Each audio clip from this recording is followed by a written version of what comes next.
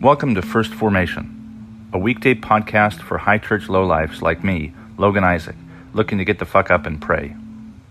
This is where Pew Pew HQ shares morning prayers for the humble, hardy folk caught in the crosshairs of God and country.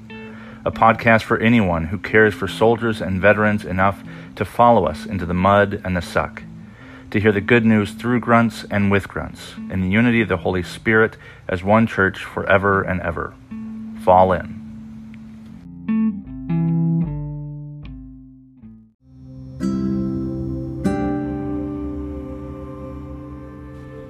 Psalm 81. Sing aloud to God our strength. Shout for joy to the God of Jacob. Raise a song, sound the tambourine, the sweet lyre with the harp. Blow the trumpet at the new moon, at the full moon on our festal day. For it is a statute for Israel, an ordinance of the God of Jacob. He made it a decree in Joseph, when he went out over the land of Egypt. I hear a voice I had not known. I relieved your shoulder of the burden. Your hands were freed from the basket. In distress you called, and I rescued you. I answered you in the secret place of thunder. I tested you at the waters of Meribah. Hear, O my people, while I admonish you. O Israel, if you would but listen to me. There should be no strange God among you. You shall not bow down to a foreign god. I am the Lord your God, who brought you up out of the land of Egypt. Open your mouth wide, and I will fill it. But my people did not listen to my voice. Israel would not submit to me. So I gave them over to their stubborn hearts, to follow their own counsels. Oh, that my people would listen to me, that Israel would walk in my ways. Then I would quickly subdue their enemies and turn my hand against their foes. Those who hate the Lord would cringe before him, and their doom would last forever. I would feed you with the finest of wheat, and with honey from the rock I would satisfy you. Genesis chapter 29, verses 1 through 14. Then Jacob went on his journey and came to the land of the people of the east. As he looked, he saw a well in the field and 3 flocks of sheep lying there beside it. For out of that well the flocks were watered. The stone on the well's mouth was large.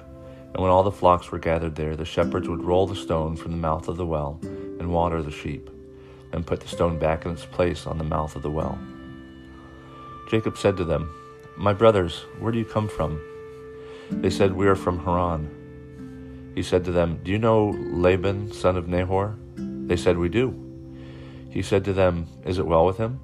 Yes, they replied, and here is his daughter Rachel coming with the sheep. He said, Look, it is still broad daylight. It is not time for the animals to be gathered together. Water the sheep and go, pasture them. But they said, We cannot until all the flocks are gathered together, and the stone is rolled from the mouth of the well. Then we water the sheep. While he was still speaking with them, Rachel came with her father's sheep, for she kept them. Now when Jacob saw Rachel, the daughter of his mother's brother Laban, and the sheep of his mother's brother Laban, Jacob went up and rolled the stone from the well's mouth, and watered the flock of his mother's brother Laban. Then Jacob kissed Rachel, and wept aloud. And Jacob told Rachel that he was her father's kinsman, and that he was Rebekah's son, and she ran and told her father. When Laban heard the news about his sister's son Jacob, he ran to meet him. He embraced and kissed him, and brought him into his house. Jacob told Laban all these things, and Laban said to him, Surely you are my bone and my flesh. And he stayed with him a month. 1 Corinthians chapter 10, verses 1 through 4. I do not want you to be unaware, brothers and sisters, that our ancestors were all under the cloud, and all passed through the sea, and all were baptized into Moses in the cloud and the sea, and all ate the same spiritual food, and all drank the same spiritual drink. For they drank from the spiritual rock that followed them, and the rock was Christ.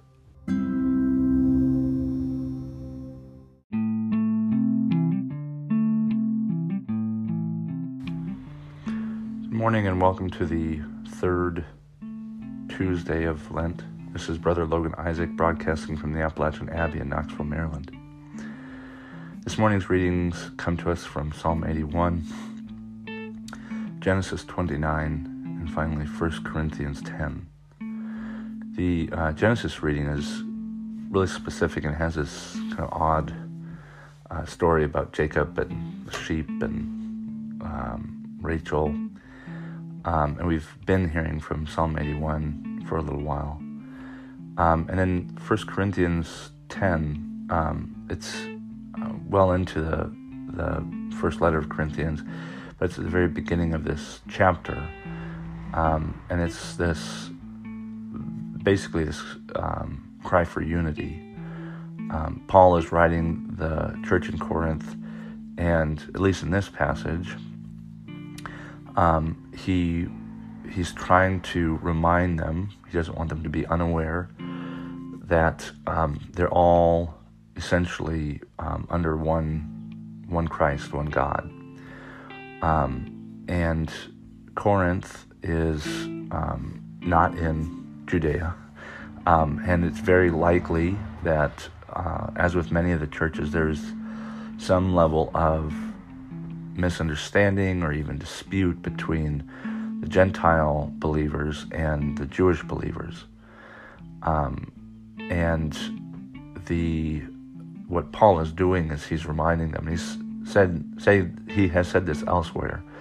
Things like we have one father in Abraham, and here what he's saying is that all of our ancestors, saying that the Israelites, we Gentile and Jew alike, descended from the Israelites. He would say that the Gentiles are the Gentile believers are spiritual descendants of Israel and Abraham. And he's pulling them in. He's grafting them onto the vine, so to speak. And he says that they all were under the cloud of fire. They all passed through the sea.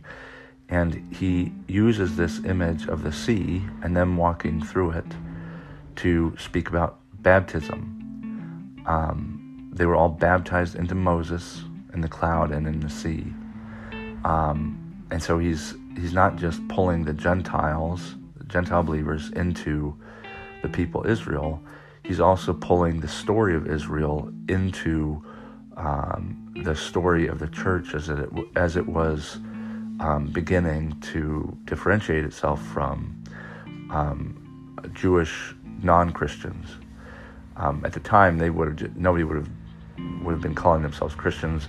They all would have been calling themselves Jews and maybe Gentiles who were like believers.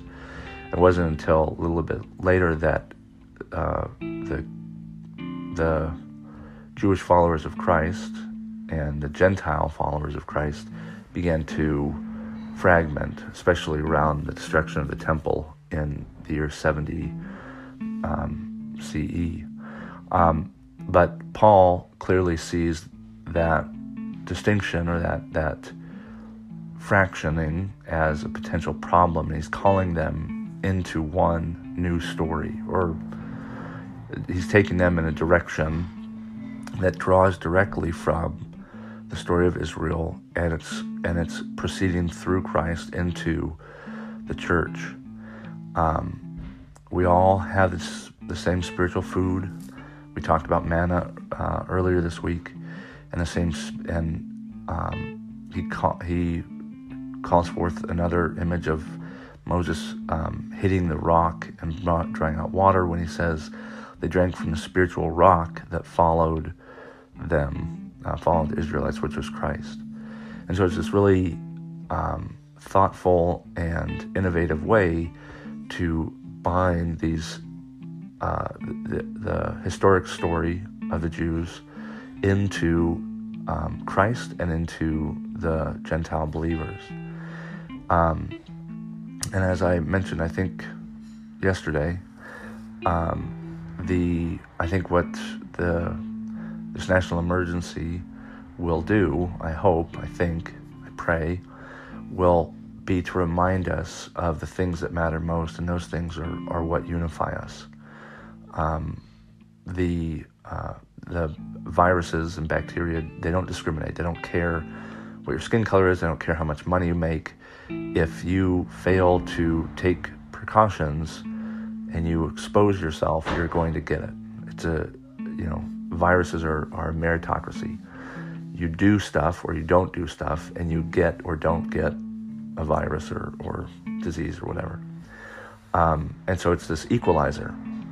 Under the pandemic, we are all equal. We're all the same.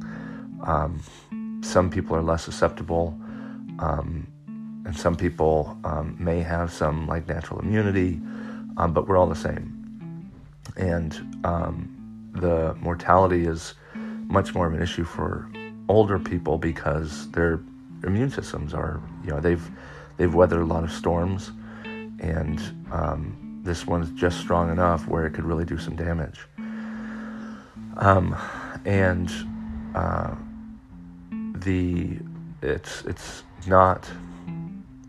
It doesn't come naturally to try and find the silver lining before the cloud is really kind of passed. But I think that trying to find what good we can unearth from this, even before it really kind of settles in and does whatever it's going to do, I think that's a practice that Christians and Jews have been called to try to embody.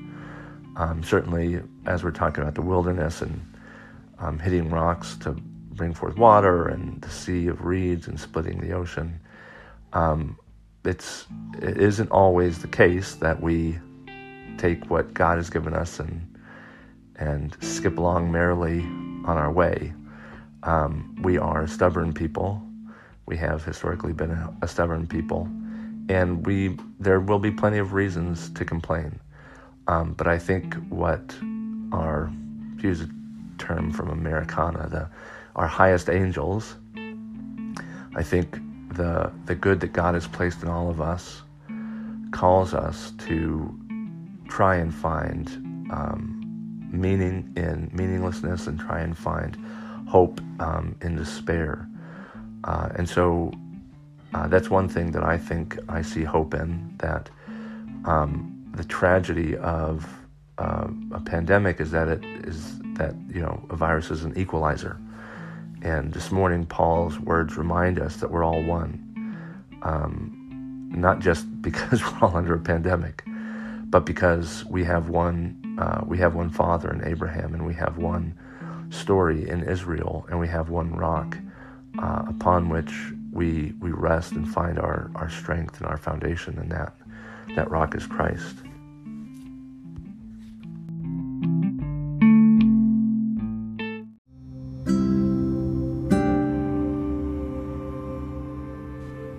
A prayer for the third week of Lent from the Book of Common Prayer. Almighty God, you know that we have no power in ourselves to help ourselves.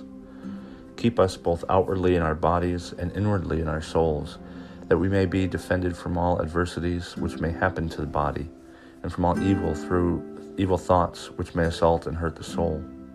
Through Jesus Christ our Lord, who lives and reigns with you in the Holy Spirit, one God, forever and ever. Amen.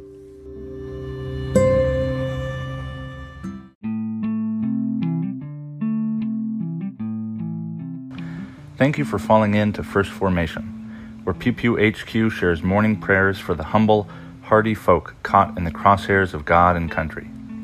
If you like what you've heard, I hope you'll consider participating in one of the three following ways. First, you can support the podcast with a monthly contribution at anchor.fm/firstformation/support.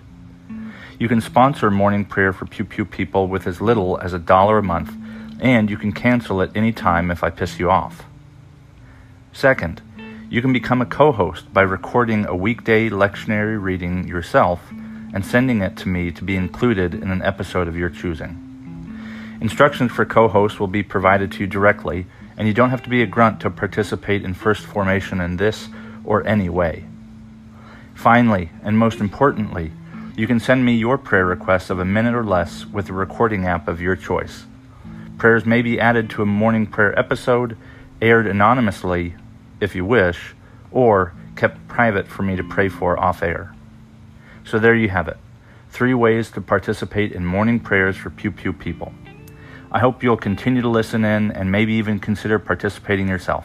This has been Logan Isaac, always faithful, always family. Semper Familia.